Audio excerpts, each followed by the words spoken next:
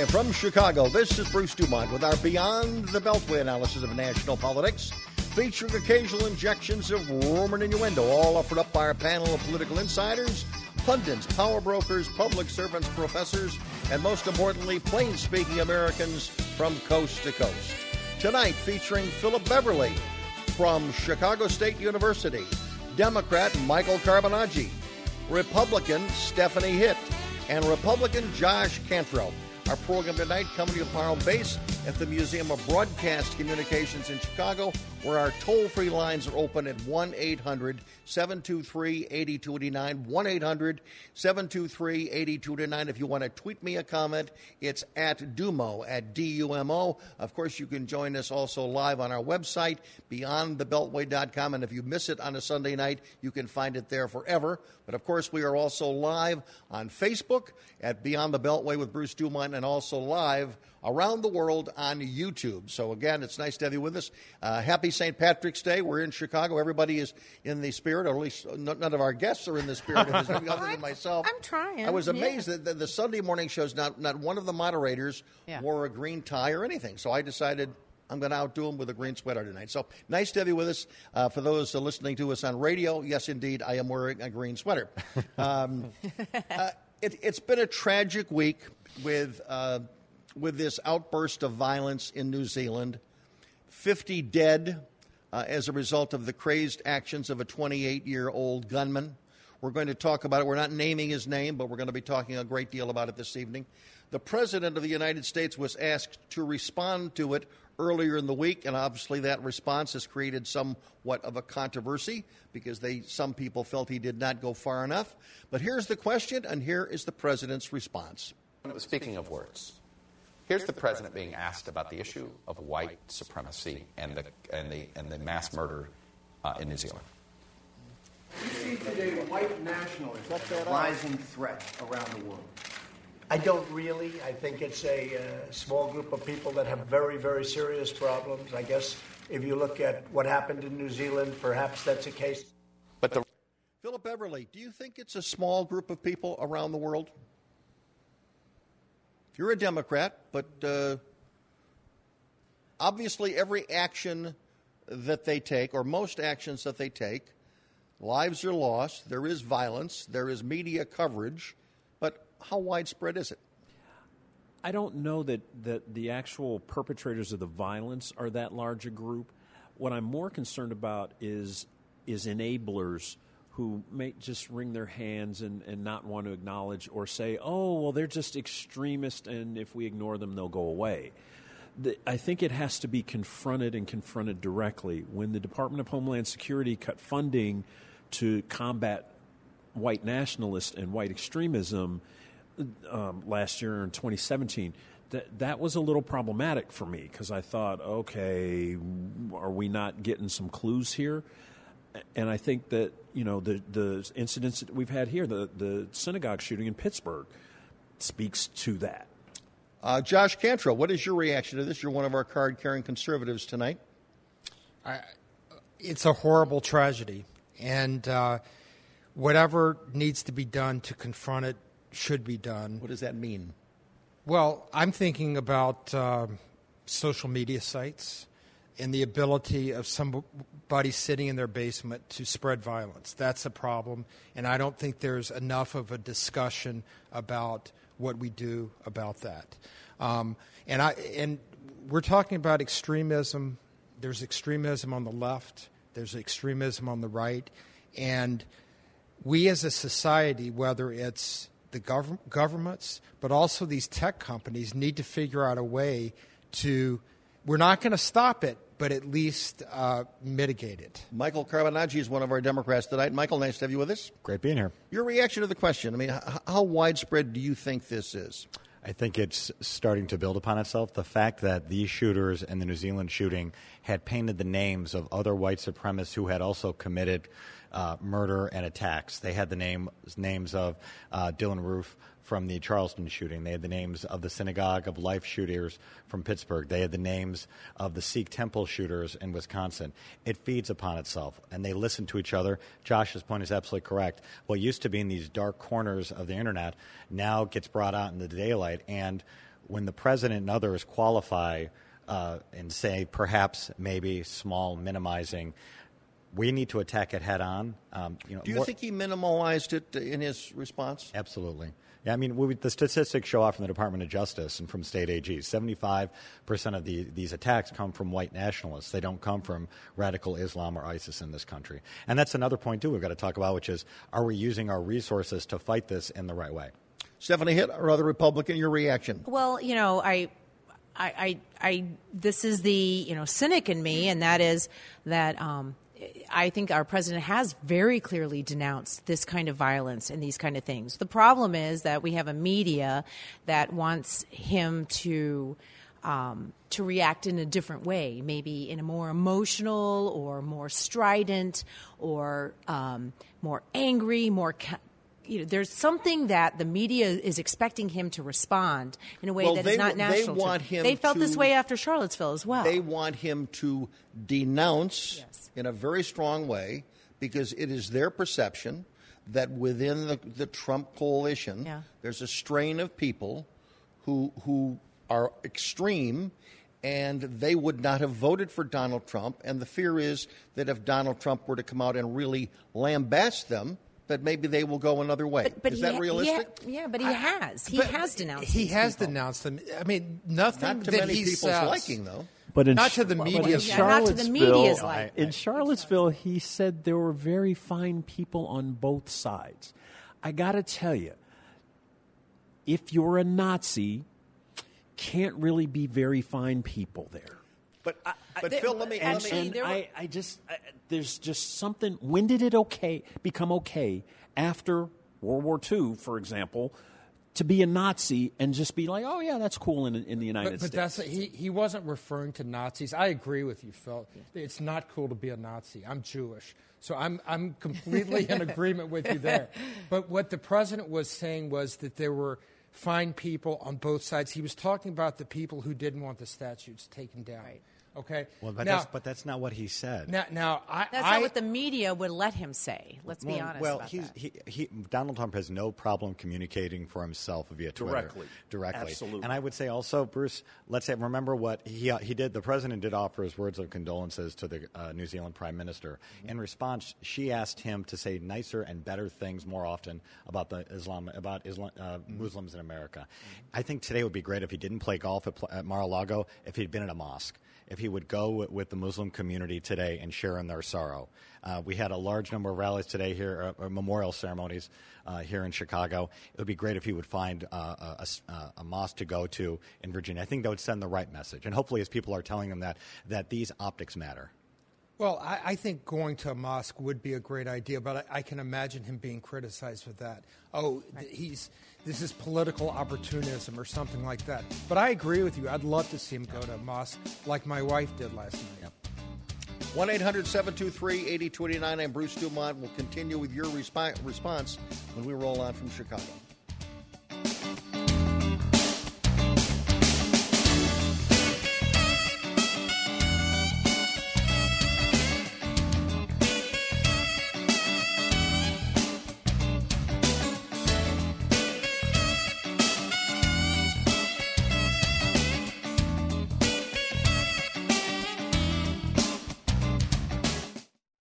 Standing up for what's right, helping out when things go wrong, seeking the truth and speaking our minds, not just making records, but breaking them.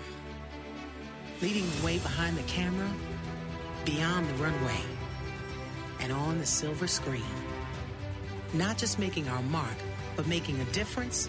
Now that's a job for a Girl Scout. Girl Scouts, preparing girls for a lifetime of leadership.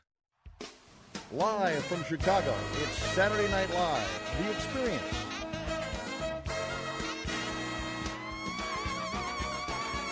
Tuesday through Sundays and open late on Wednesday nights at the Museum of Broadcast Communications.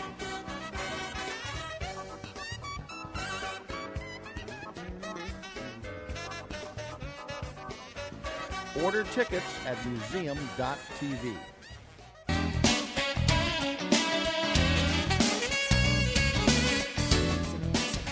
Dumont back in Chicago. We'll continue our discussion. I want to kind of zero in on the internet and how we treat people who have strong political beliefs. Because the last 3 or 4 weeks in this program, we've been talking about Semitism, either real or perceived, by members of Congress. That's been something that's been near and dear to your heart, talking about denouncing it, Josh.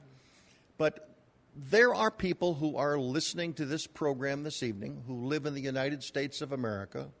They believe in freedom, but they may not like Jews. They may not like black people. They may not like Muslims. Do they have a right to their beliefs, Josh? They have a right to not like other groups. I mean, these are not people I would want to associate with or be friends with. I consider, or would they want to associate with you? Right. That's absolutely true. But they have a right to their beliefs, and we have something in this country called the First Amendment.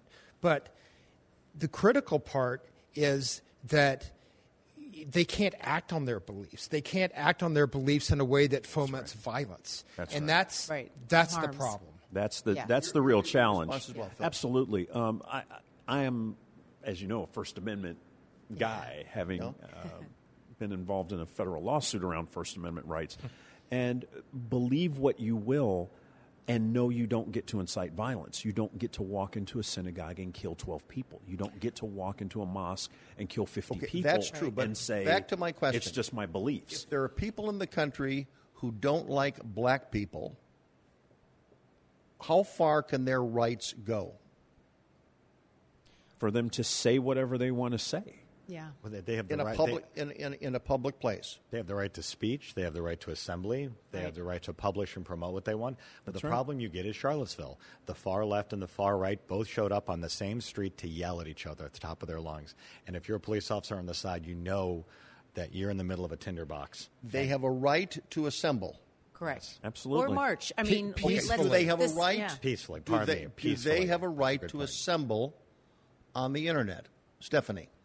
As of now, yes, they do. That is one of the. What do you personally think about that? What do you personally someone think who- about providing a platform? Well, where there's people, a difference between providing a platform and I personally would not want to. I think that there's a marketplace that will determine whether they want to be providers for those hate-filled platforms.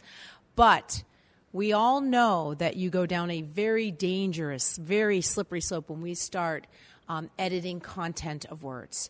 And, you know, I often explain this to my children is one of the things, and I think a lot of millennials today, for example, forget that what was one of the biggest things was Nazis wanted to march in Skokie. That was huge. That was one of the seminal First Amendment occasions in this country. And, you know, we allowed that because what was clear was we allow freedom of speech, ideas, whatever, assembly, because we believe in the goodness of men and women to understand good ideas versus bad ideas. And we cannot... We're not allowed to censor those. And so what's important is let the hatred be seen for what it is. And actually, in that moment, as hateful as it is to have Nazis marching in Skokie,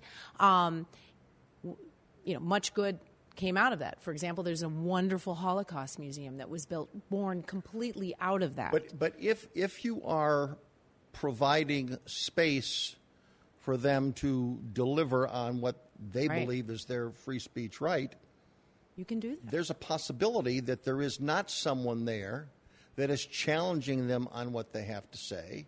And what you have is a group of followers or friends that friend you on Facebook. We have that now. And we have that now. Yes, we do. And a lot of Facebook, whether it has nothing to do with controversial stuff, people who are friends of people on Facebook tend to agree with what that person has to say. Right. So my question is, if someone, hates blacks or hates Jews, and they go out there and they start spewing it, does that person need to be shut down by anybody? You're a free speech guy, Bill. No, you can't. You can't. So You can't shut that down. All right. can you soften it in some way? How do you soften it? So are you talking about soften the producer or the reader? The Both. Producer of the content? Both. Well, we were talking before. The producers of the content now, and I'm going to step back. When it comes to the Internet, we're in the early days of figuring out how to regulate it. The law always catches up with technology, whether it's print, TV, radio, Internet, copyright law, IP law. It's always catching up with the technology. And I think now the fact that the left, the right, Democrats and Republicans are looking at this going, we need to have some sort of discussion of what the law is going to be. I think on the reader, people are very nervous. They're very nervous about saying, I don't want the government stepping in to say what I read. I don't want them taking books off the shelf at the library, and I don't want them letterboxing websites. However, if you're Facebook, you no longer get to say, well, we're just simply an aggregator. We don't have a newsroom. We don't have editors. We don't have reporters. I think those days are evolving into something new. Whether they want to do it on their own or they're told to do it, we'll see. Well, Facebook has a responsibility. There's no question about it. And Facebook doesn't have enough staff to deal with this because this guy was live streaming for 17 minutes. Right. And what about having some sort of delay, perhaps? There's got to be more of a discussion about how to regulate. But the delay in that case might only have delayed police responding to it. He was still doing it. So it's more than, I mean, the concept of a delay sounds pretty good. I mean, they have that on talk radio, but after a while, I mean, 17 minutes on Facebook, you could be talking to tens of millions of people. Well, I mean, you can start to hedge around the edges of that. What is it? I think on the radio, is it generally like a 7-second delay or something like that? Maybe you have a minute delay to determine, okay, is this going to be a live rampage or is this just a video clip from a movie? And so there are ways. I think there are ways they can do it in a way that still would enable police and first responders to do their job. Also, and it's going to go a step further. We're not just talking about the live streaming. We're asking Facebook to start sifting through to see what's being posted as they told people they were going to be live streaming. So there is warnings and advance information that we're going to be people are going to be asking Facebook to look through. Let's go deeper than that. If you have someone who's out there who the president described, these people are sick. I mean, the point is there are a lot of people in this country and around the world who don't like blacks, don't like Jews, don't like Muslims. Right. They fear them. But what gets in their mind, it might be moved by something they've read or seen on Facebook. Right. But for the most part, it's something that they have in their head and in their hearts. Well, that's true. And how do you get to that? Well, we're trying to figure that out. That's evil. I don't know that you even try to get to that because it seems as though if you pathologize that behavior, one of the things, or that belief system, you're making people wrong. And you're saying to them that there's something about you that about you as a human being that's unacceptable, and that drives that further and further into the shadows, right? And it's looking for some sort of expression. It needs some expression so that sunlight can disintegrate it, if you will, right? Because it's not going to survive scrutiny. But they feel shunned because an authority figure has made them feel shunned. Is there something other than an authority figure that can be speaking out on these things? We've talked about religious leaders. I mean, religious leaders try to do it. Pop culture is unbelievably influential. And I was going to add, too, I also, to be consistent, we probably should quit saying that some are sick when they commit these violent acts. The idea that there's an illness. I mean, some are just bigots and racists. That's right. And there's no mental illness. I mean, let's not give them the excuse. The New Zealand shooter had a GoPro and a body cam and had from what all intents and purposes looks like a pretty well thought out rational plan here. That doesn't show mental illness. Dylan Roof, who shot up the Charleston church, he tried a mental illness, and they looked at the planning involved. They're like, that's not a mentally sick mind. That's a hate-filled mind, and we're not going to use hate as some sort of defense. You're just a common criminal or murderer. That's right. But this is a discussion that we've been having in this country ever since it was founded. And we haven't been able to figure it out. And now we have social media, we have the internet, and all of that, which is just speeding this up.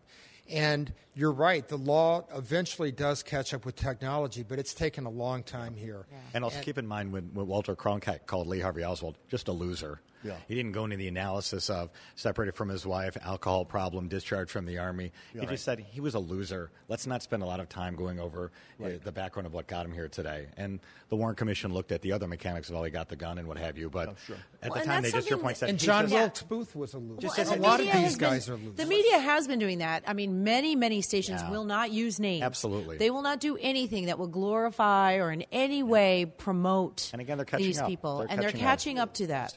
That's relatively new. Yeah. But really, since in Columbine, this particular case, they're not even showing his face. They're blocking out the exactly. face, They don't want to make these heroes or martyrs. I mean, his name has been mentioned, but again, he also based on what he's had to say, he had some things. A reference in this 180-page.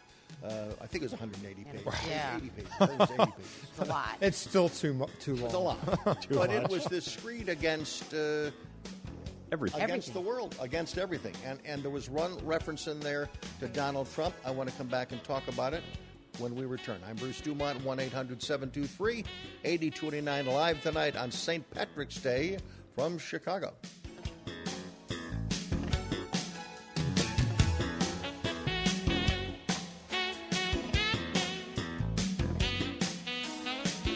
Debt. We can all get in a bit too deep. Members of the NFCC, the National Foundation for Credit Counseling, can help you put debt in its place. Credit cards took charge of my financial life. An NFCC credit counselor helped me get back in control. I took charge of my debt. Student loan debt followed me wherever I went. My NFCC financial advocate taught me all I needed to know. I mastered my student loan debt. We wanted to buy our first home, but weren't sure if we were mortgage ready. Our NFCC housing counselor helped us make a plan. We're on a path to our first home. NFCC member agencies serve all 50 states and Puerto Rico. Convenient, helpful, knowledgeable, nonprofit. Financial advocates there for you. We put debt in its place. Be one of 5 million people to beat debt by 2020. Connect with an NFCC certified credit counselor at your local member agency today. Go to nfcc.org/stopdebt or call 877-410-6322. Bruce Dumont back in Chicago with our four guests this evening, and we're going to take a moment and let them introduce themselves, and we are going to be beginning with Mike Carbonaggi. Bruce, thanks. I'm Mike Cabinargi. I'm commissioner at the Cook County Board of Review. Prior to that, I was a senior attorney with the SEC in Chicago, and I used to work for Senator Dick Durbin and Senator Paul Simon. And in the race for mayor, you are supporting Tony Preckwinkle. Tony Preckwinkle, who's the president of the Cook County Board. And we go to Stephanie Hitt. I'm Stephanie Hitt. I'm a Republican activist. I am a reformed attorney. And I live in the very, very strong Democratic stronghold of Evanston. So I'm like a lone wolf. What is a reformed lawyer? What does that mean? Means I no longer practice, and did you practice? Put those. What I cut my first teeth in the office of Rudy Giuliani at the U.S. Attorney's Office in Manhattan, Southern District, and then I went into private practice and did employment law before becoming eventually a division attorney for IBM. Okay. Stephanie, it sounds like it's an AA meeting when you say that. My name's Stephanie, and I used to be a lawyer. And and I noticed I'm sitting here with some attorneys, and if you need some help, welcome. Thanks, Bruce. I'm a associate professor of political science at Chicago State University and have done for a bit more than 27 years. Just enjoying. And you've been on this show now for well over 10 years. Well over 10 years. Yeah. And the ever popular Josh Cantrow joins us. Thank you for having me again, Bruce. Josh Cantrow. I'm a Republican and pro-Israel activist and cybersecurity and privacy attorney. And always love being on this show. You're a Jewish conservative Republican. Jewish conservative Republican in Chicago. So you have a caucus of about 3 people to get together. Yeah. Well, you know what? There's actually a lot more, but they're in the closet, so to speak. To speak, okay. Yeah. I won't touch that. By the way, just a couple of mentions. As you may have read, if you live in the Chicagoland area, the Museum of Broadcast Communications is downsizing. And what that means is that if you have not come down to see Saturday Night Live, The Experience, it's only going to be here for another couple of weeks. March 31st, it closes forever. It's a phenomenal exhibit. If you've not come down to see it, you've got a few weeks later left to do it. And in the course of preparing for what is happening next year, I've had to go through tons and tons of boxes, personal, professional, museum-related history, and it's been a very challenging for those Facebook friends as I've shared some of my thoughts. It's really quite a stressful experience when you're going through and you're sorting through and you're passing things out, things that are part of your life. But I found a few things that I thought our guests would be interested in. First of all, since we have 4 political people, I'm going to give you all a Dumont button. Now, this Dumont button was when I ran for the state senate back in 1970, and there's a blue one and there's a black one, so I'm going to pass these out, 2 to each side. So you have the. If you save those, by the way, if you save them, they're not likely to be worth too much, because I have, even though, you're figuring out which one you want? You want the blue, the black? Okay.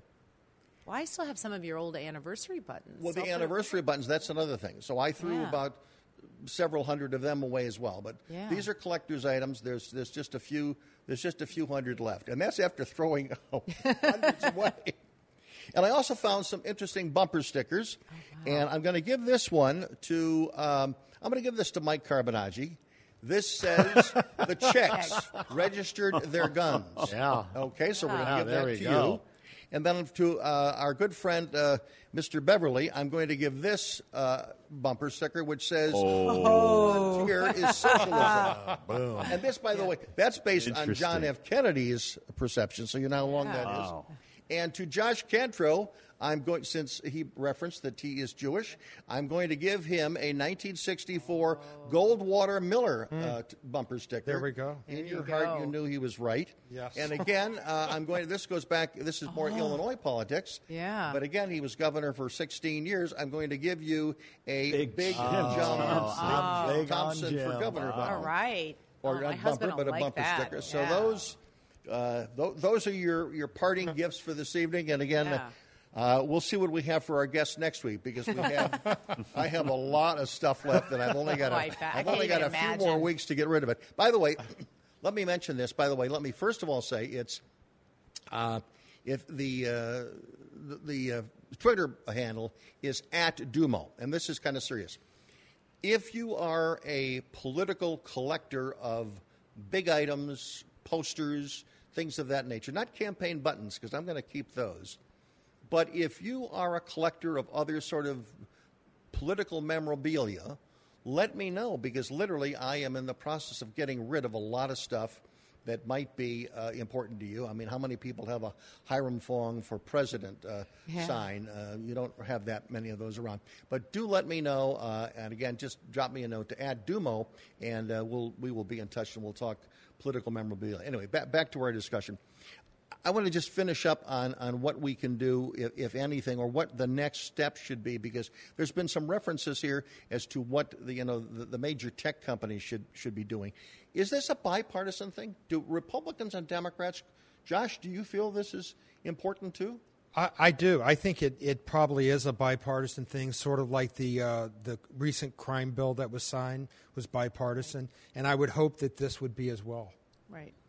I want to get back to an issue that is near and dear to your heart, and that is anti-Semitism, because we're talking about anti-Semitism, or the experience of anti-Muslimism or white supremacy that came out of the story in New Zealand.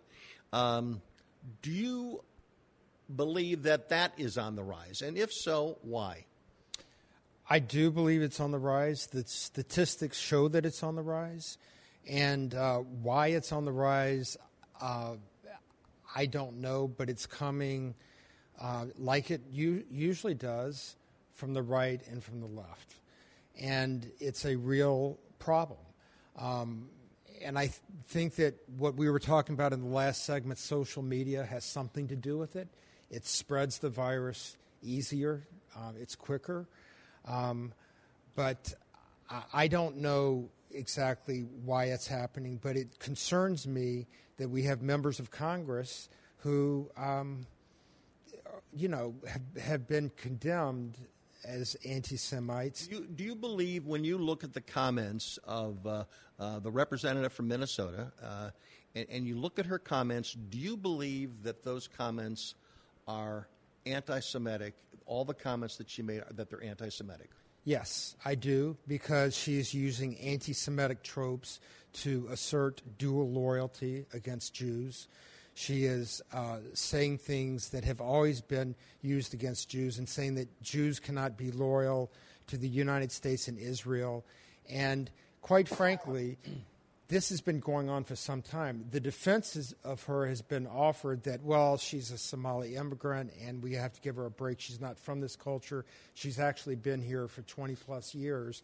And there was a very disheartening article run by the Minneapolis Star-Tribune interviewing some of her Jewish progressive backers who came out of meetings with her when she was a state representative, trying to educate her on anti-Semitism, and you can't say these things, and she just didn't get it. Do you think they're anti-Semitic, Phil?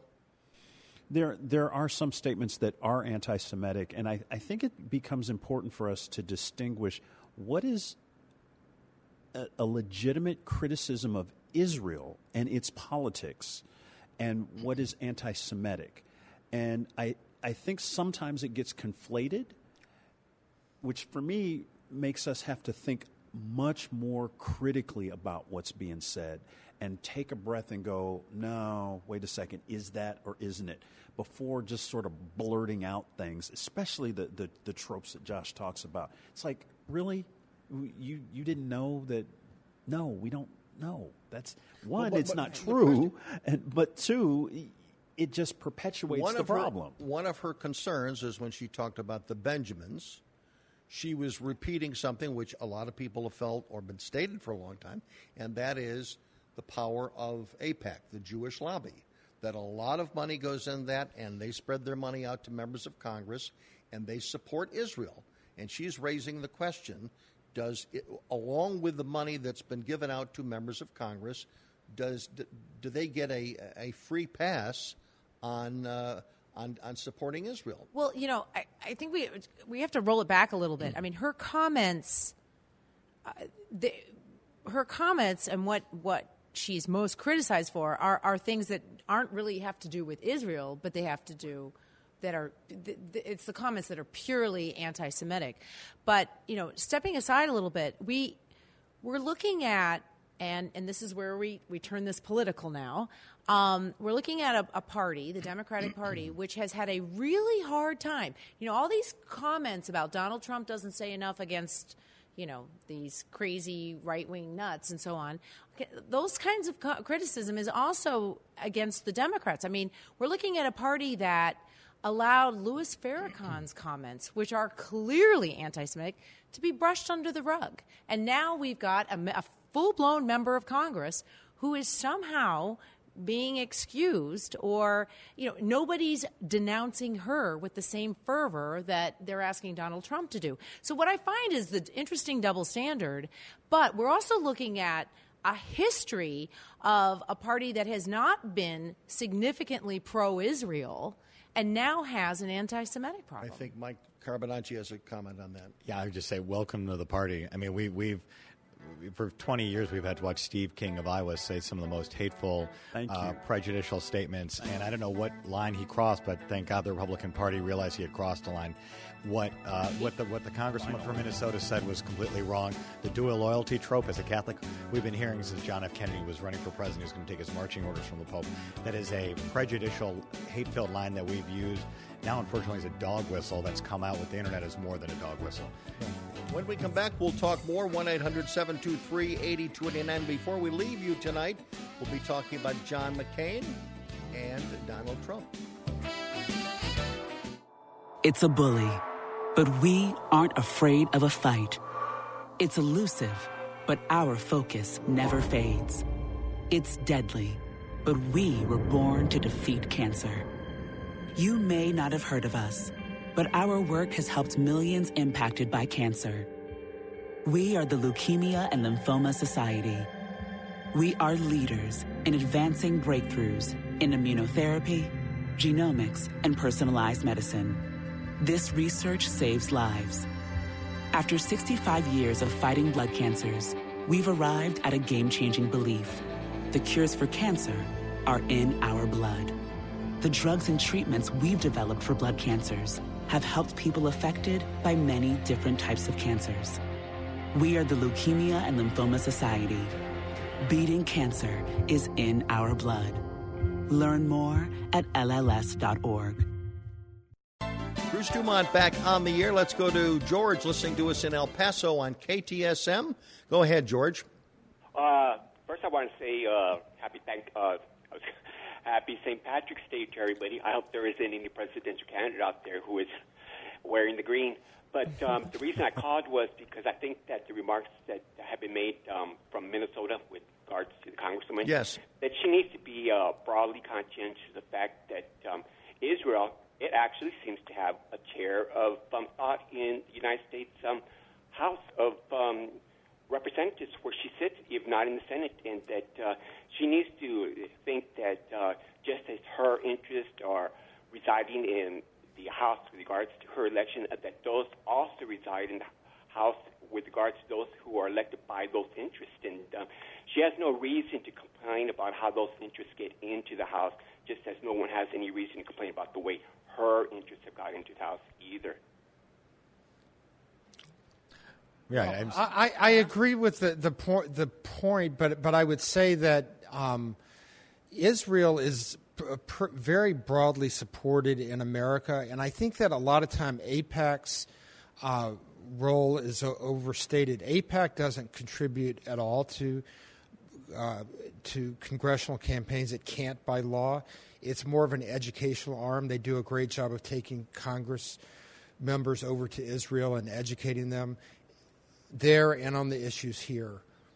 So that's one point I would What make. about, thanks very much for your call. You're welcome. Thank you. What about those that would argue is that she is a representative of the people, of her people? We'll cut that line off.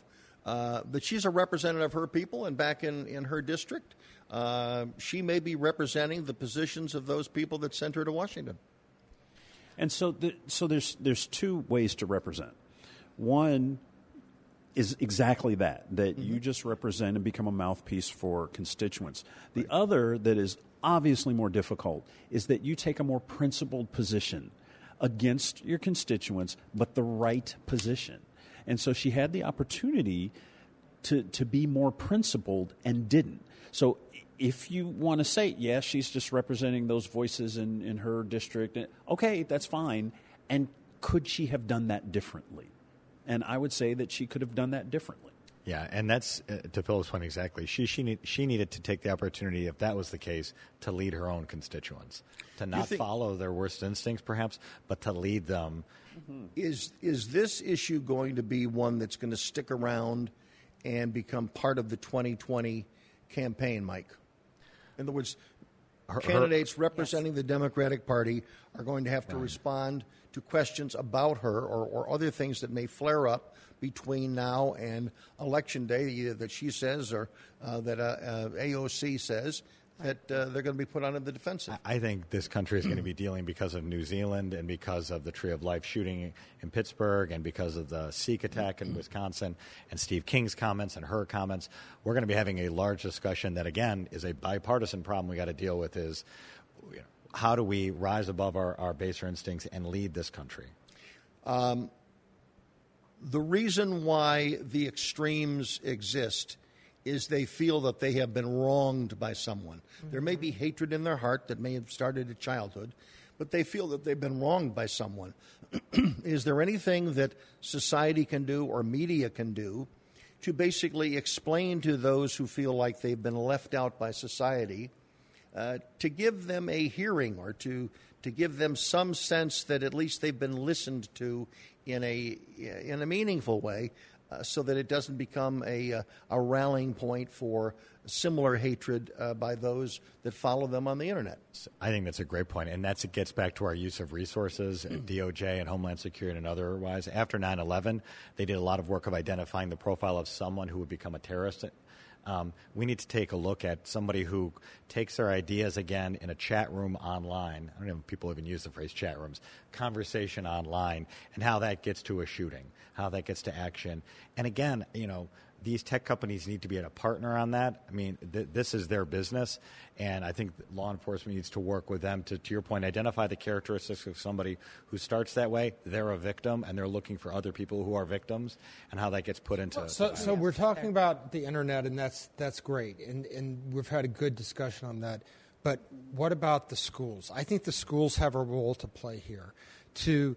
We've got to reinforce American values in schools. And one of the things that's a big American value is that we are open, that we're welcoming, that we are that we have lots of different ethnic and religious groups in this country, and that's a wonderful thing. Mm-hmm. And so I just wonder if the public schools and private schools are doing enough on this issue. But don't you think there's a real challenge there that, yes, that sounds good, but then it bumps up against parents who say, well, I don't want you teaching that to my kid. I should tell them about those issues. Just like with responsible sex education. No, you don't tell them about that. I'll tell them about that. And so then what happens when a vocal minority in a particular district decides that they're going to protest any attempts at diversity, inclusion, that kind of deal? You raise a great point. I'm sounding like the liberal here, and you're giving the conservative pushback. That's a good point. Things should start in the home. The reality is that that's not happening enough in America. So I think we have to bring it to the classroom. Holocaust survivors in the classroom have been a big success. Yeah. Right. When we come back, we have another full hour. Our thanks to our guests in hour number one.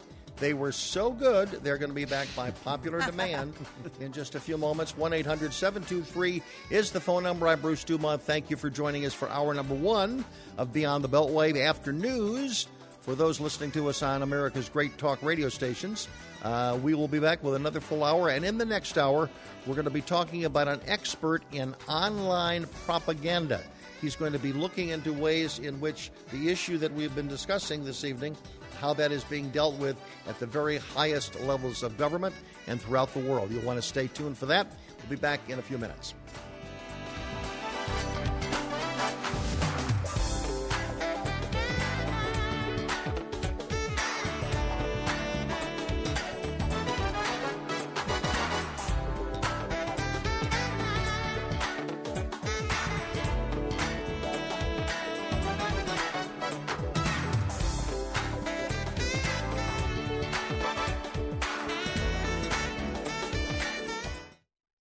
Standing up for what's right, helping out when things go wrong, seeking the truth and speaking our minds, not just making records, but breaking them.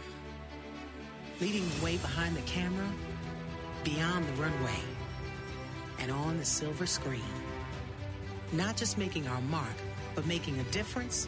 Now that's a job for a Girl Scout. Girl Scouts, preparing girls for a lifetime of leadership. It's a bully, but we aren't afraid of a fight. It's elusive, but our focus never fades. It's deadly, but we were born to defeat cancer. You may not have heard of us, but our work has helped millions impacted by cancer. We are the Leukemia and Lymphoma Society. We are leaders in advancing breakthroughs in immunotherapy, genomics, and personalized medicine. This research saves lives. After 65 years of fighting blood cancers, we've arrived at a game-changing belief. The cures for cancer are in our blood. The drugs and treatments we've developed for blood cancers have helped people affected by many different types of cancers. We are the Leukemia and Lymphoma Society. Beating cancer is in our blood. Learn more at LLS.org. Debt. We can all get in a bit too deep. Members of the NFCC, the National Foundation for Credit Counseling, can help you put debt in its place. Credit cards took charge of my financial life. An NFCC credit counselor helped me get back in control. I took charge of my debt. Student loan debt followed me wherever I went. My NFCC financial advocate taught me all I needed to know. I mastered my student loan debt. We wanted to buy our first home, but weren't sure if we were mortgage ready. Our NFCC housing counselor helped us make a plan. We're on a path to our first home. NFCC member agencies serve all 50 states and Puerto Rico. Convenient, helpful, knowledgeable, nonprofit. Financial advocates there for you. We put debt in its place. Be one of 5 million people to beat debt by 2020. Connect with an NFCC certified credit counselor at your local member agency today. Go to nfcc.org/stopdebt or call 877-410-6322. Live from Chicago, it's Saturday Night Live, The Experience.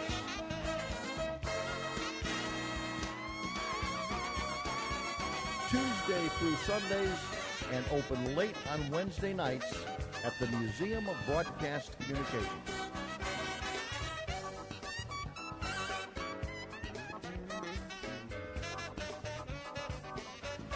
Order tickets at museum.tv.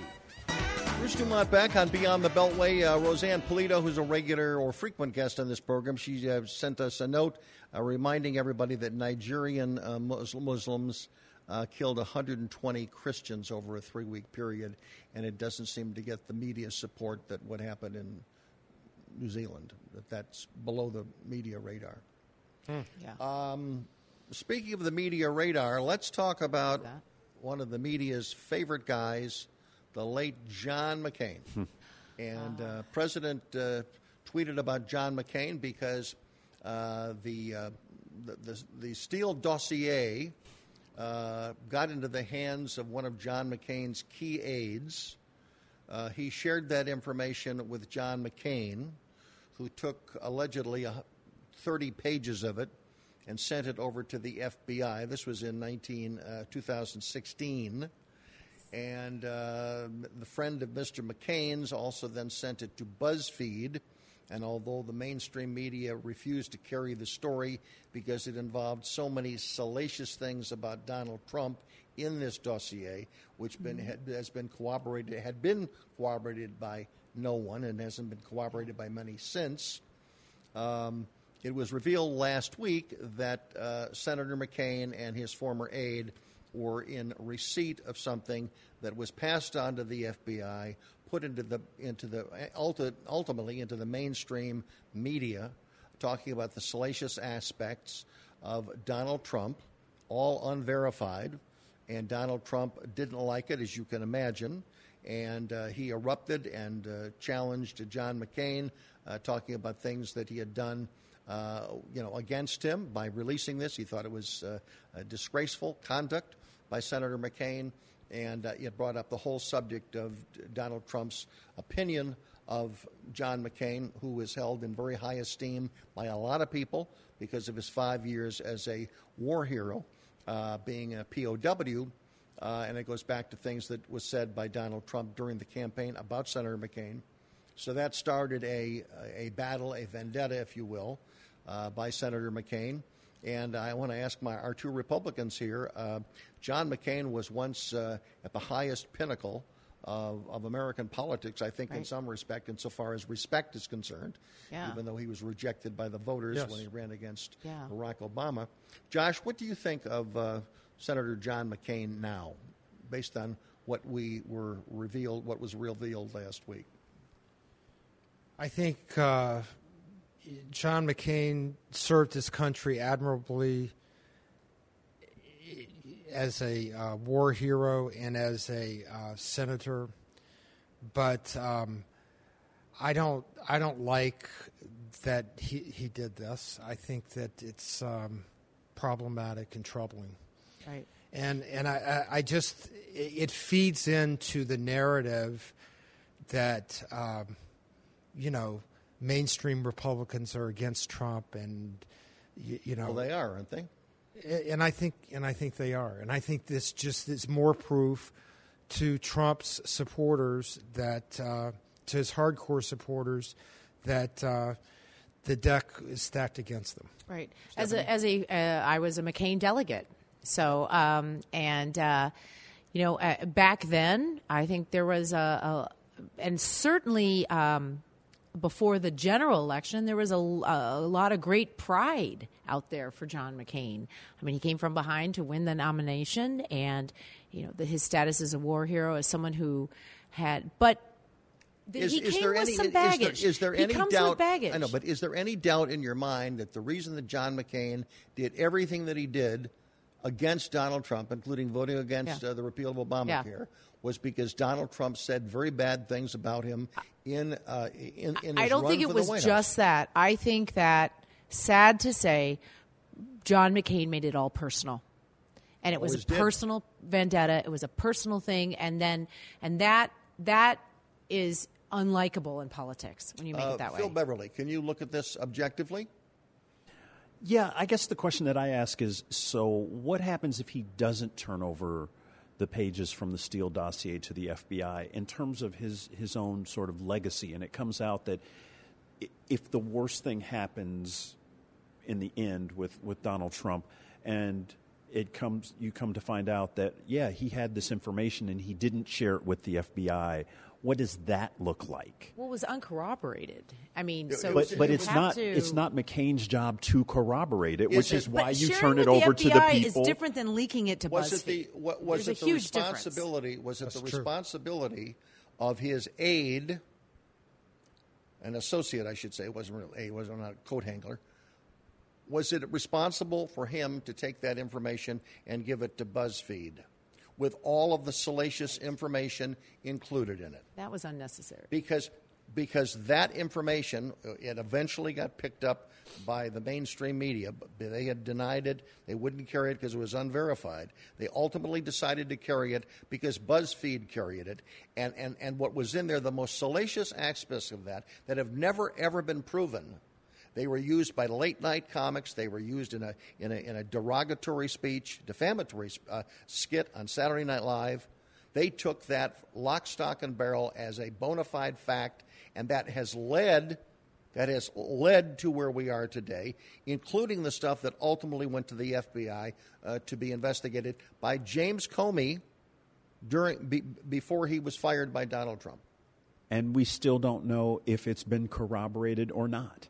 We know it hasn't been. It might have been corroborated, and you don't know, Stephanie. You don't know. This is an ongoing investigation. It may have been corroborated and not been revealed yet. So far, there's a rule of thumb in media is that certain political leaders get good press because they help out members of the media.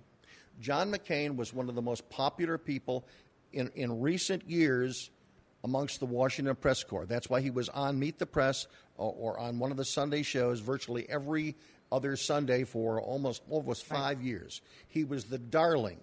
And I've got to tell you, anyone that's on the air that much is probably feeding dirt to other members of the media that may have embarrassed Republicans. Let me finish. And the idea of getting some dirt, it's like a 16-year-old gossip. They got dirt, and he couldn't wait to get it out. Now, again, he took the high road and said, well, I'm going to share it with the FBI, and his aide sent it to BuzzFeed, which started the whole controversy about the Steele dossier, which was created and paid for by Hillary Clinton's campaign. Now, am I the only one at this table that is outraged by that? Mike, are you outraged at all by that? You're a Democrat. I can't get into what... I mean, John Kane's not here to explain himself or defend himself, and his aide's act of giving it to the press. I will say that John McCain, in particular, seems to have gotten under Donald Trump's skin more than most people, and I think that the fact that this had vice versa. Well, I was going to say, and vice versa, and I do know that but I just suspect that if John McCain did this, he was doing it because he thought it was best for his party and maybe no, he thought it was best what was for John McCain. And sadly, and here's the thing, he thought he was the media darling until he actually ran for president, and then he realized He wasn't the They media turned on darling. him. Right. And what they did to him and Sarah Palin is beyond reproachable. And yet he still kept going back to them. He wanted their approval for so long. And I think what we saw at the end, unfortunately, Got was it. his bitterness made him not just a thorn in Donald Trump's side. And he only did it because he was against Donald Trump. It wasn't for But the the good. media loved him and loves him. They That's loved short. it, yeah. Standing up for what's right. Helping out when things go wrong. Seeking the truth and speaking our minds. Not just making records, but breaking them. Leading the way behind the camera, beyond the runway, and on the silver screen. Not just making our mark, but making a difference. Now that's a job for a Girl Scout. Girl Scouts, preparing girls for a lifetime of leadership. Live from Chicago, it's Saturday Night Live, The Experience.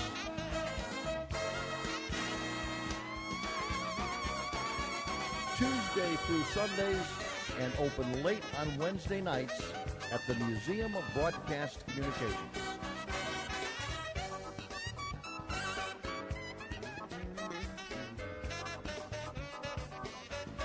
Order tickets at museum.tv. Bruce Dumont back in Chicago, and again, one issue that we've not touched, and really I think it really is a big political issue. I want to get everybody's reaction, and that is the college admissions scandal. It's something that everybody is talking about, whether you're Republican, Democrat, young, old.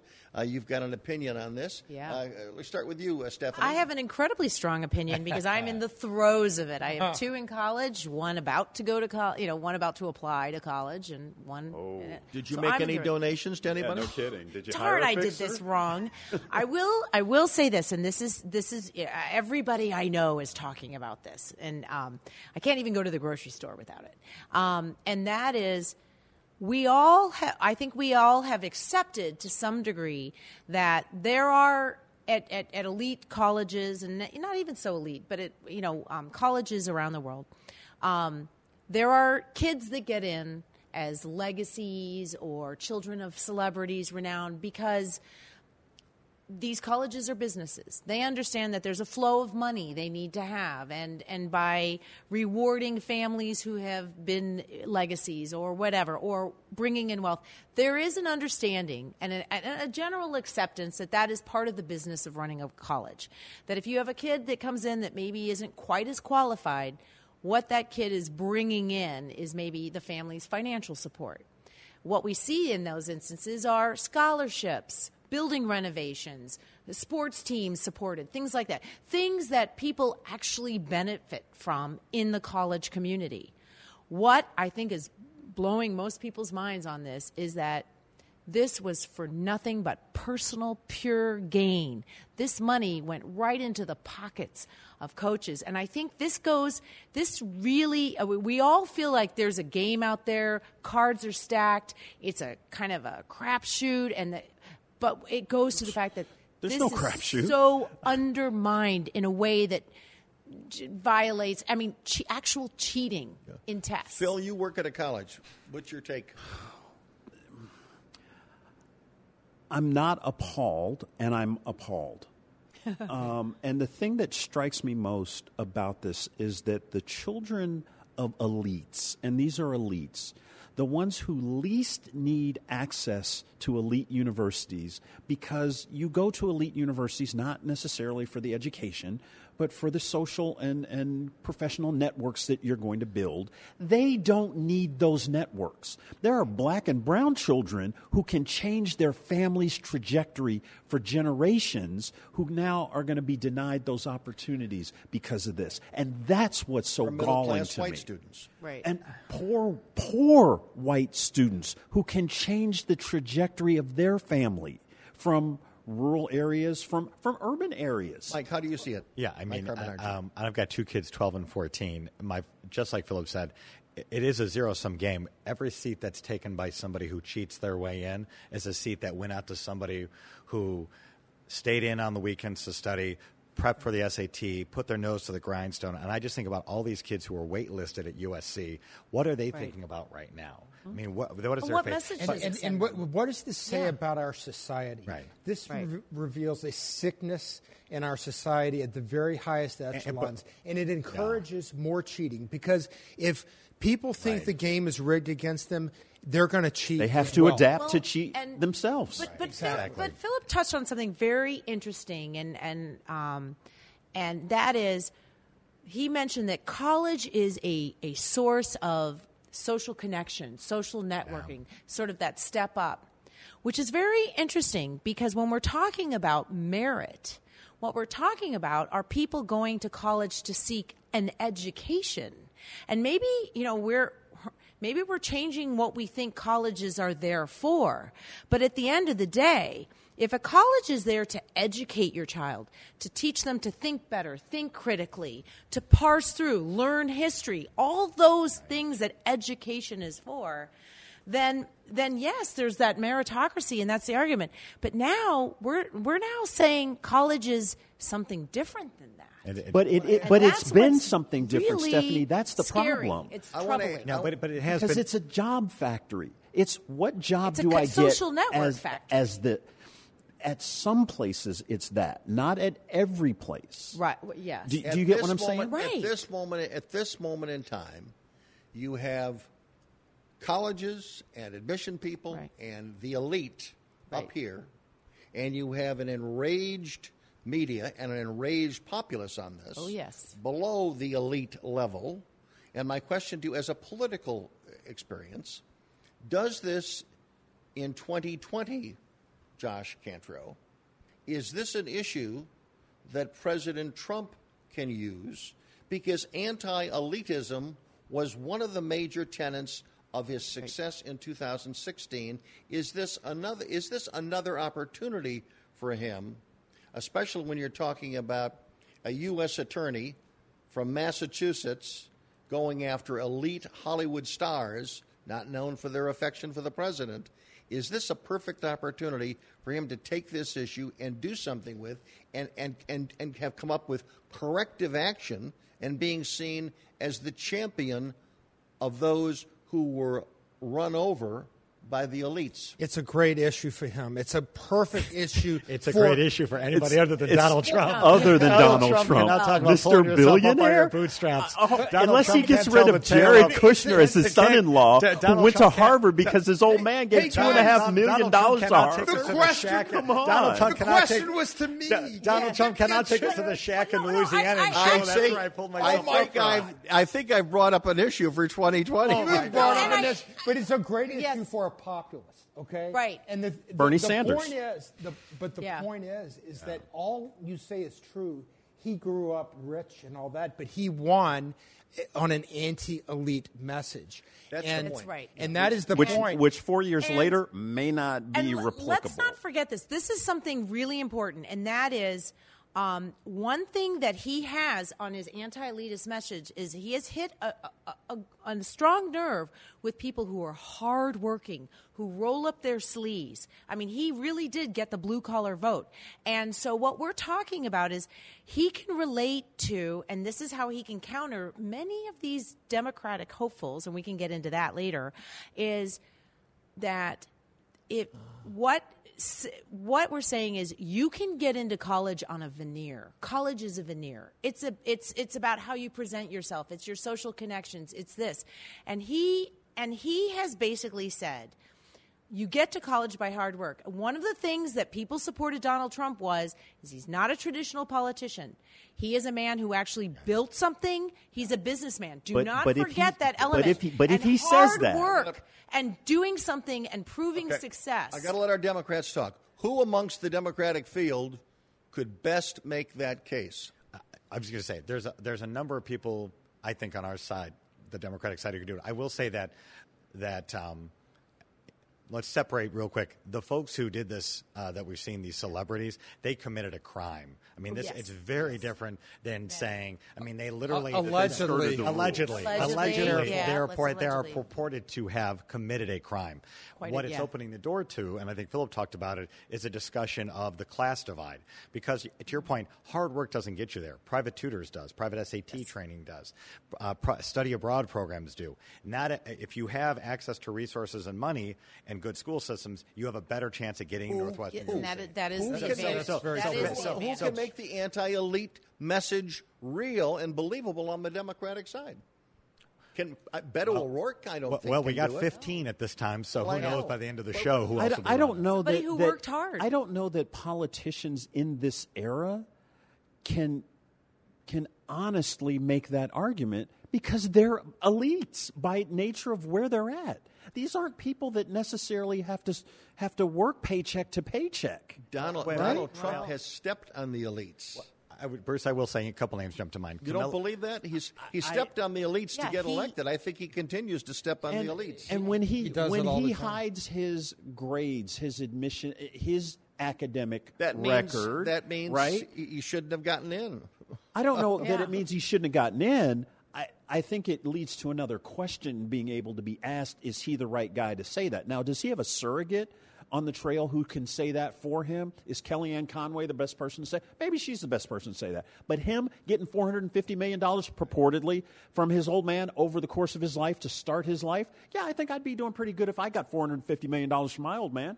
I believe it was only right. To answer your question, just spitballing it here, I could see someone like Kamala Harris or Cory Booker saying the Department of Education right now should be looking at how do we provide support for low-income students who want to take SAT prep courses, have access to private tutors, really level that playing field so that everybody is apples to apples when you're a college applicant. Betsy DeVos can't really be that person to do that. Donald Trump really can't be that honest spokesperson for that. So those are just some names and some ideas. I think you're right. I think the two African Americans who are running for president at the moment are the ones most likely to be able to make that case.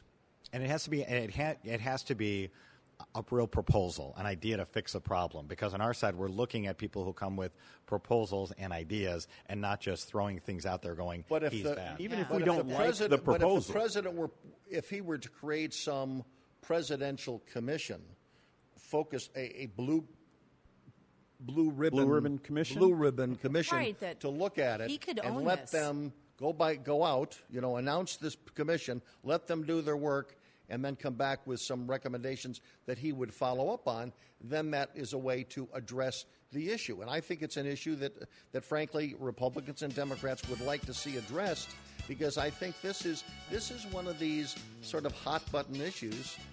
But he's got a problem. He's got a problem with commissions, because that last one about voter fraud seemed to have gone exactly nowhere. And so I don't have a lot of trust that he's going to do it the right way. With the educational Just making crisis. a suggestion. Yeah. May not happen. And he's probably watching right now. So if you're watching, Mr. President, Bruce is available. All I'm trying to do for you. is generate ideas. For 39 years, I'm just trying to solve issues here every Sunday night. Bring people together. When we come back, we'll talk about propaganda on the Internet. Don't go away. Bruce Dumont back in Chicago. I mentioned at the beginning of the broadcast that we are going to share with you this evening, or share the airwaves with an expert on information warfare. This is a gentleman that has he wrote the seminal paper on for NATO on online propaganda, and with all that's going on in the world about propaganda and also the use of the Internet, and whether the dark Internet and how devastating it can become to rally at least questionable individuals from around the world, some who are a little bit out there on the violence stage. We're inviting back an old friend of this program, Jeff Giesing. Jeff, nice to have you with us. I've given your brief introduction. We'll talk more about it as the interview flows. You're joining us from Washington, D.C. this evening. But what is your reaction to all of the post-New Zealand controversy about the Internet and maybe the need to govern the Internet to be able to stop shooters from finding like-minded believers around the world? We're not hearing your microphone. Is he on the speaker? Keep going. Go ahead. Try it again. We got a little problem with our speaker. Go ahead. No, we are not hearing Jeff. He looks great on Skype, but we are not hearing him. He can hear us, though. What we're going to do, Fritz, we'll continue our conversation here, and then if Jeff wants or can join us, just let me know when he can speak, and we will add this to the program. This is live radio and TV. We've not edited this so that this error can be shared. We're sharing it with you live on radio. Delay. So let's go back to the subject that again we discussed at the beginning of the broadcast, and then when Jeff joins us, we can bring him into the conversation. But this is the serious issue of what can be done to tap down the internet so we can stop people like the shooter in New Zealand from being able to to talk with other people and to be inspired by them and perhaps to inspire others. I guess the cautionary tale I would offer here is from popular culture, and that was Minority Report.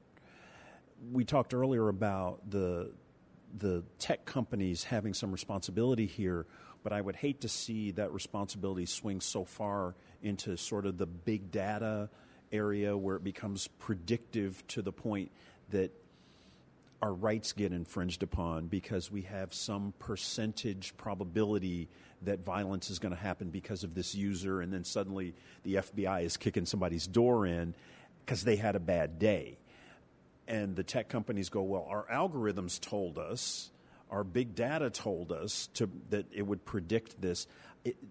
It's a human thing. Right. And what you're raising is a great point. It's privacy. It's the right to privacy versus the duty that governments have to protect individual citizens. But there's another issue here. We're talking about Facebook. Facebook is in virtually every country in the world, or most countries in the world now. Maybe not China, maybe a few others. What law governs? What law governs this type of situation here? Right, whose speech laws, whose First Amendment laws do. And Josh, you brought up China. I mean, we've seen where it can go when it goes wrong. They've set up a new system that I think is going live later this summer where every citizen will get basically a credit score based upon, where they travel, what books they read, how they use mass transit, how much energy they use at home. It's all going to go into a credit score. Credit score. And yes. Can you hear me? Yes, Jeff. Are you back? Hey, Jeff. He's back. Yeah. Are you there? Yes. Hi. Can you hear me? I can now hear you, and we can hear you, and we can see you. Welcome, Jeff. Yes. Welcome. So here's my question to you. Give me a short take on your reaction to what happened in New Zealand and the international reaction denouncing the use of Facebook Live and other forms of communication this shooter had. Sure. Well, first, thanks for having me. It's great to see you, Bruce. I'm getting a little bit of I'm not hearing this as easily, so forgive me if I don't answer perfectly.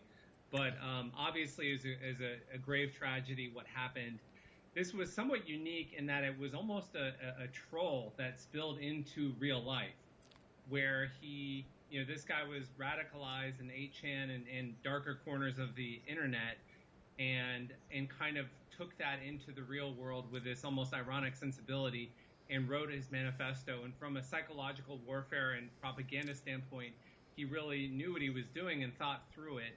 And in many respects, we've been playing into the playbook that I think he set in motion for us through his manifesto, which is kind of inevitable. So it's been a real mess in the wake of this tragedy. But at the same time, I think different people are chipping away at the issue in different ways, and I think there's a lot more of a rapid OODA loop, a learning loop around these types of situations now today than there was 2 or 3 years ago. And there's also a deeper understanding, I think, of internet culture, and some of the analyses that I've been reading on that have been much better. And then in terms of shutting down the internet, or how do we not mention his name? Do we not post the video? Do we share the manifesto? I think those issues are really still being ironed out. Philip Beverly has a question for you. He's a professor at Chicago State. Hi, Jeff. You mentioned radicalization of this New Zealand offender. Is the radicalization process sort of universal, say, with radical Islamic fundamentalist and white nationalist and along the continuum of people? So there, and I asked the question, so is there a larger sort of way to get all of them, or are they sort of unique? That's a great question. There is, they all have the similar characteristic in that I would call it stochastic terrorism, inspired by online propaganda and signifiers. So they're similar in structure and then different in form. So somebody in theory could be radicalized into Islamism and kind of ISIS ideology through online chat rooms and so forth, and then without any instructions from anybody carry out an act of terrorism. In this case, it's sort of similar where there isn't a coordination or organization, but somebody could get radicalized online and then have that spill out into the real world. And in theory, any foreign adversary, any movement globally could use the same playbook. So this issue isn't just about white nationalism. It's really about the structure of terrorism in the 21st century. To what extent, when people are communicating online, maybe for a goal of creating some form of violence, okay, so they're communicating with each other.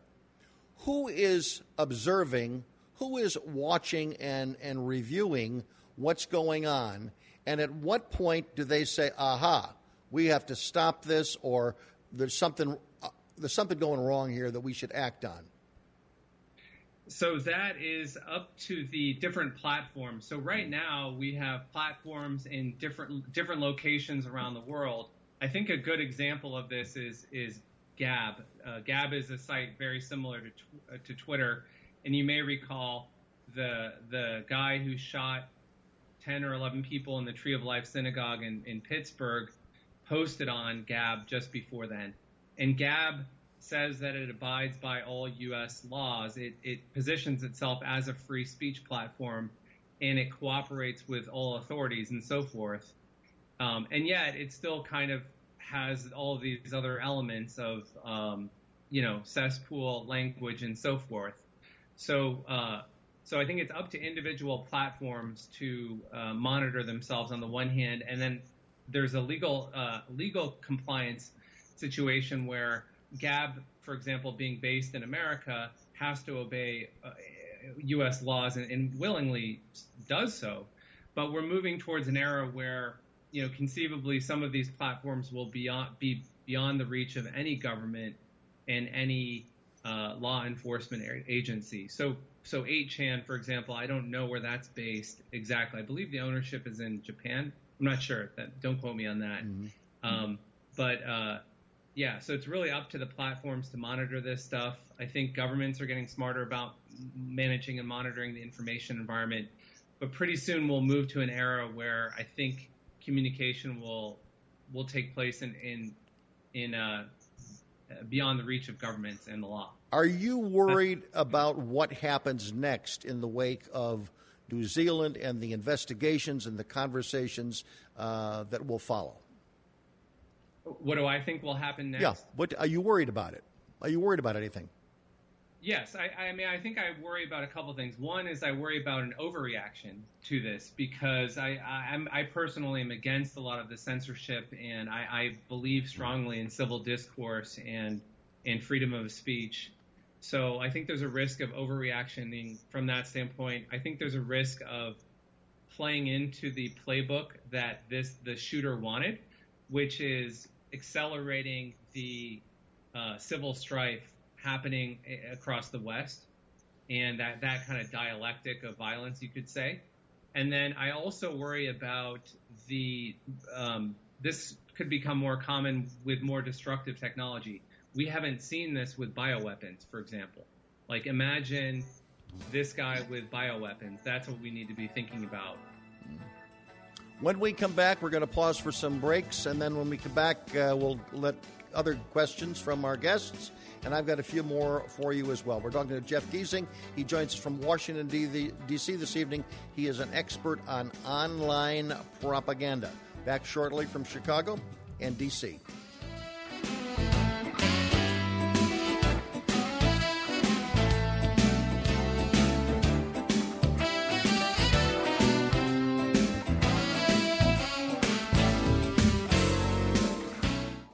It's a bully, but we aren't afraid of a fight. It's elusive, but our focus never fades. It's deadly, but we were born to defeat cancer. You may not have heard of us, but our work has helped millions impacted by cancer. We are the Leukemia and Lymphoma Society. We are leaders in advancing breakthroughs in immunotherapy, genomics, and personalized medicine. This research saves lives. After 65 years of fighting blood cancers, we've arrived at a game-changing belief. The cures for cancer are in our blood. The drugs and treatments we've developed for blood cancers have helped people affected by many different types of cancers. We are the Leukemia and Lymphoma Society. Beating cancer is in our blood. Learn more at LLS.org.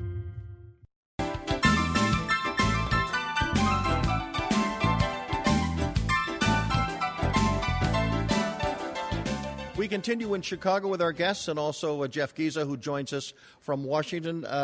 Jeff, obviously there are many ideologies that are using the Internet to move forward their own beliefs. Is there, and a similar goal that I would think that some would have, would be just general chaos, just, a rage against governments everywhere.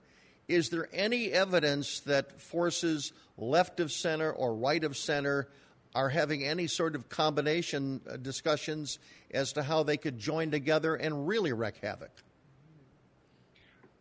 Well, I think there's foreign adversaries like Russia have entire schools of propaganda based on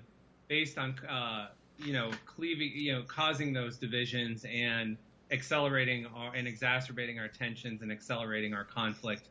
China also is increasingly thinking about this stuff. I mean, it's unrestricted warfare mindset. So foreign governments are one potential source of people who want to come in and amplify all of the tension and conflicts in the wake of crisis events. We see a lot of disinformation actors as well emerging in the immediate aftermath of crisis events like a mass shooting. You may recall various disinformation after the Orlando shooting, after the Las Vegas shooting, and other incidents like that. It's a very sensitive period, the immediate time after that.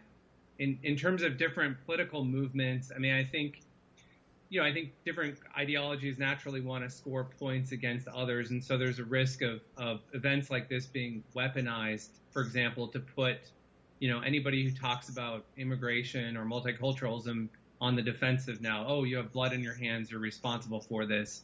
We saw even a version of that with Chelsea Clinton. I think a lot of that's just sort of cheap political, taking political shots. In terms of formally stirring up tension, I haven't seen as much movement activity around that. That being said, there is a school of thought that's both on the left and on the right called accelerationism, which means we're all going to hell, let's accelerate it and get to what's next. And there were notes of that mindset in the shooter's manifesto. So I think that's something for us to think about as a society. Does that manifest itself in a desire by some of these folks to really foment a race war, that they're looking for a race-based conflict?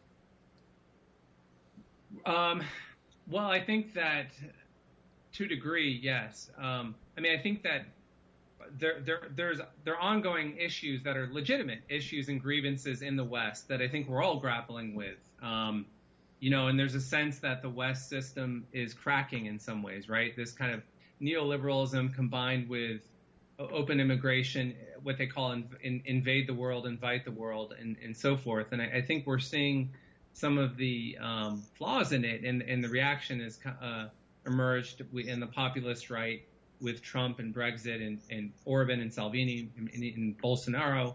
And now it's starting to happen on the left as we're seeing more socialist-leaning candidates. You could put AOC in that camp, and maybe Corbyn and people like that. So I think there's a natural bubbling up of issues that we're grappling with in the West. And there's kind of this underlying ideological issue of open borders and multiculturalism against people who believe in sovereignty and a certain identity of their country and perceive that as being under threat.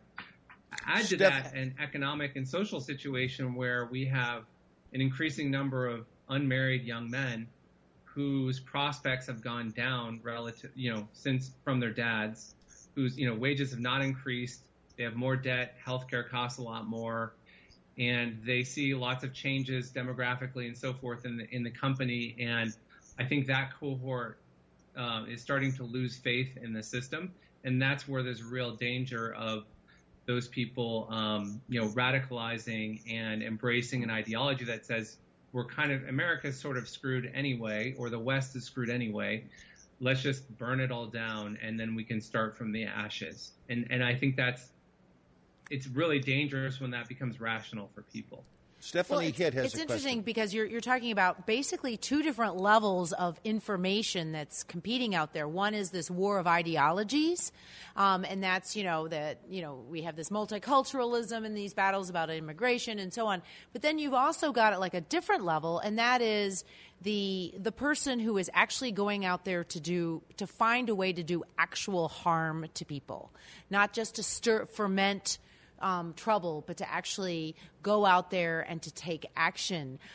Is there any sense that there is an international standard among governments to sort of separate those two and to be able to find a way to isolate the truly dangerous, the lone wolves out there, the people that actually are going to go out on their own and do something terrible?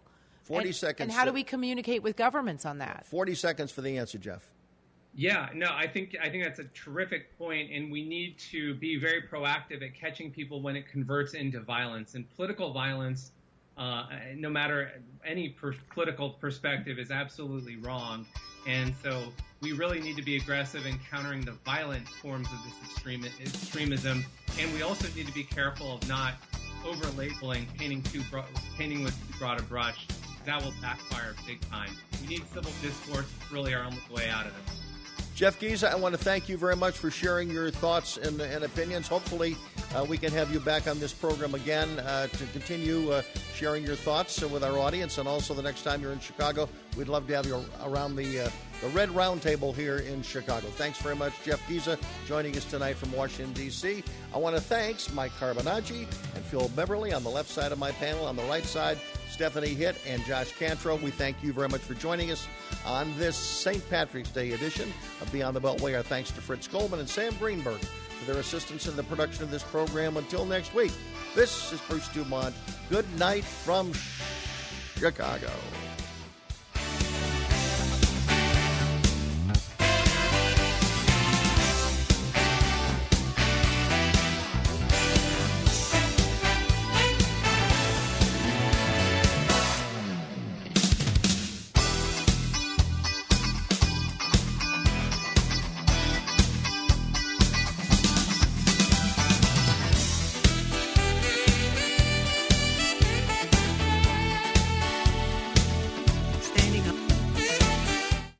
Standing up for what's right, helping out when things go wrong, seeking the truth and speaking our minds, not just making records, but breaking them. Leading the way behind the camera, beyond the runway, and on the silver screen. Not just making our mark, but making a difference. Now that's a job for a Girl Scout. Girl Scouts, preparing girls for a lifetime of leadership. It's a bully, but we aren't afraid of a fight. It's elusive, but our focus never fades. It's deadly, but we were born to defeat cancer. You may not have heard of us, but our work has helped millions impacted by cancer. We are the Leukemia and Lymphoma Society. We are leaders in advancing breakthroughs in immunotherapy, genomics, and personalized medicine. This research saves lives. After 65 years of fighting blood cancers, we've arrived at a game-changing belief. The cures for cancer are in our blood. The drugs and treatments we've developed for blood cancers have helped people affected by many different types of cancers. We are the Leukemia and Lymphoma Society. Beating cancer is in our blood. Learn more at LLS.org. Debt. We can all get in a bit too deep. Members of the NFCC, the National Foundation for Credit Counseling, can help you put debt in its place. Credit cards took charge of my financial life. An NFCC credit counselor helped me get back in control. I took charge of my debt. Student loan debt followed me wherever I went. My NFCC financial advocate taught me all I needed to know. I mastered my student loan debt. We wanted to buy our first home, but weren't sure if we were mortgage ready. Our NFCC housing counselor helped us make a plan. We're on a path to our first home. NFCC member agencies serve all 50 states and Puerto Rico. Convenient, helpful, knowledgeable, nonprofit. Financial advocates there for you. We put debt in its place. Be one of 5 million people to beat debt by 2020. Connect with an NFCC certified credit counselor at your local member agency today. Go to nfcc.org/stopdebt or call 877-410-6322. Live from Chicago, it's Saturday Night Live, The Experience.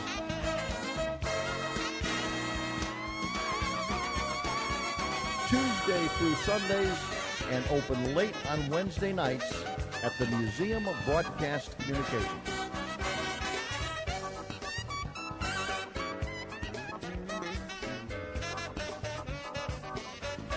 Order tickets at museum.tv.